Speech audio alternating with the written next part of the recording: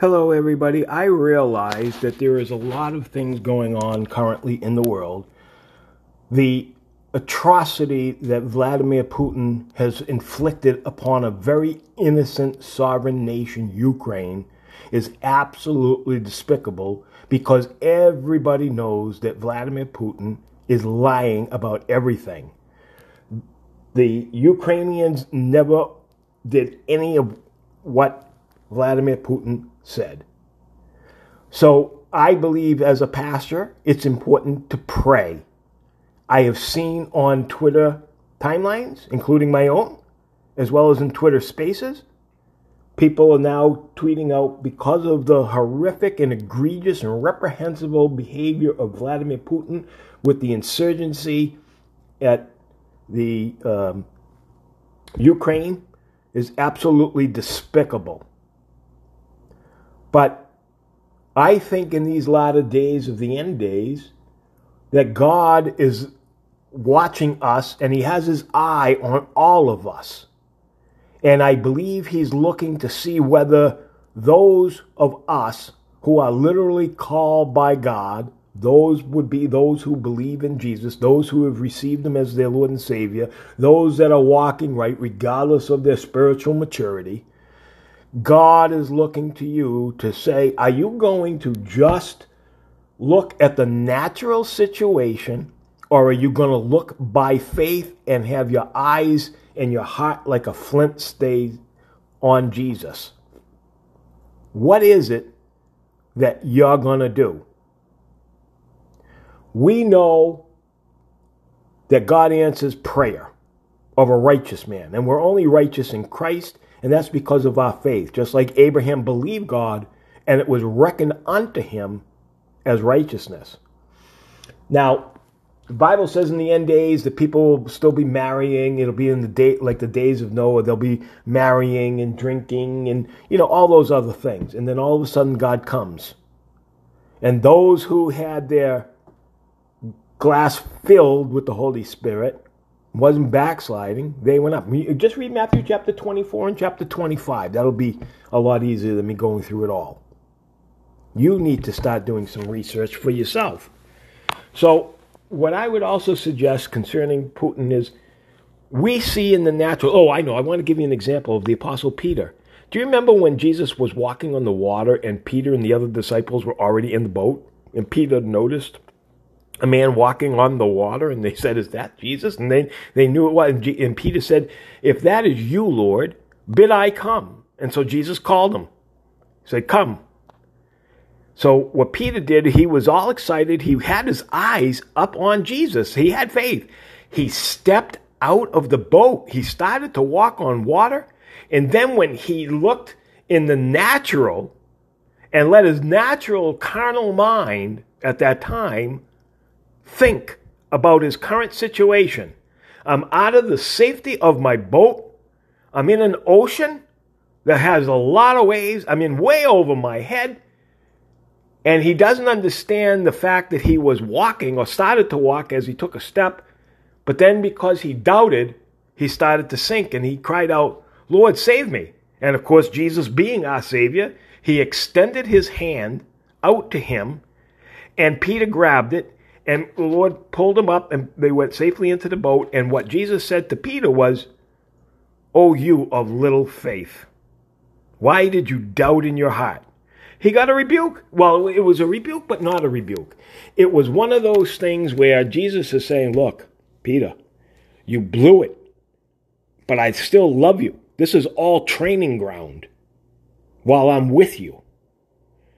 But it's to all of your advantage, including us, for the future, that I added the word future, that he gets glorified by it, right?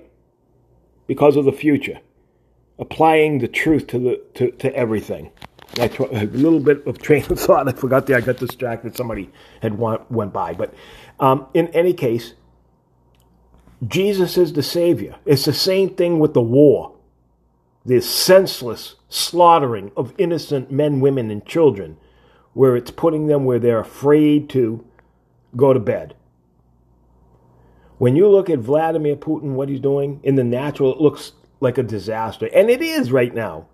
But that's why God says that for those who are called by God, if we were to humble ourselves and turn from our wicked ways, he would hear from heaven, forgive us our sins, and heal our land, right?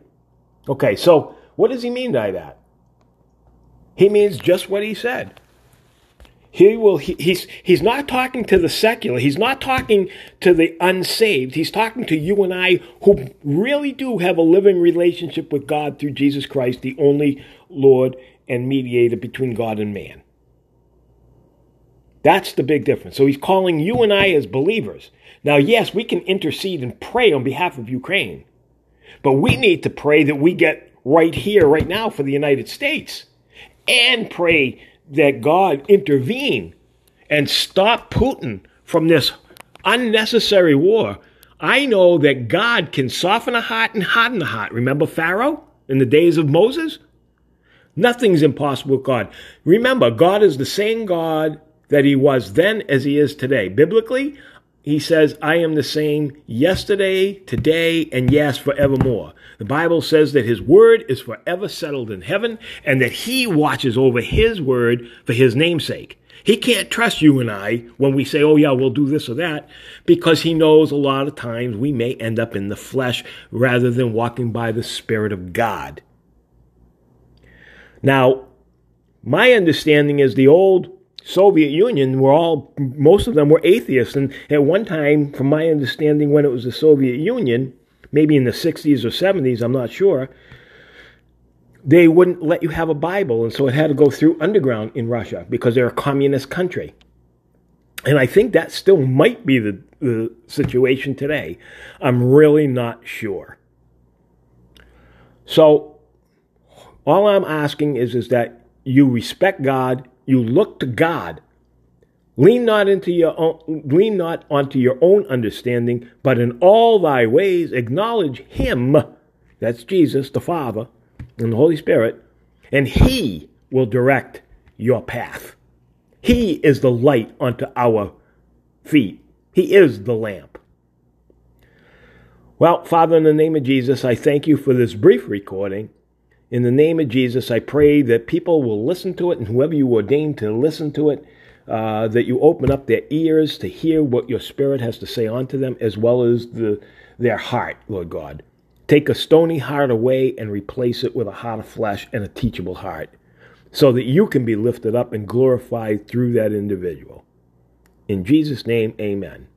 Now, I am planning, perhaps, I don't know if I'll do it every day, between a 5-minute and 10-minute recording, and then I'm going to post it on Twitter. For those of you that may want to consider following me, I'm Pastor Michael Wasserman of Second Chance Ministry Church. I'm non-denominational, and I believe in speaking in tongues by being baptized by the Holy Spirit. Only God can do that, not man. And the tongues or the languages are evidence. So I'm planning on bringing this forth, like I said. And if you want to follow me, my handle is, on Twitter, you'd have to use the @ sign. And then it's AREYOU. And then the number 01. I'm sorry, wait a minute. Take that back. There's no 01. It's just RU0. So it's AREYOU 0. Okay? With the @ sign in front of the word, obviously. And that'll bring it up. And if you choose to follow me, that's fine. I make absolutely no promise that I'll follow you back. I have literally thousands of people that I'm blessed with that have followed me, and I have followed some back. It's an honor when anybody follows me. But like I said, I get busy like all of you. So, excuse me. So, in any case, thank you so very, very much, audience, for listening and for your participation. And please join me on Twitter Spaces as well when I do my space, when I host it. Sometimes I talk on mental health, and sometimes, well, a lot of times it's all about God. But this was a special one tonight because of Ukraine. In Jesus' name, amen. Bye, everybody. For now.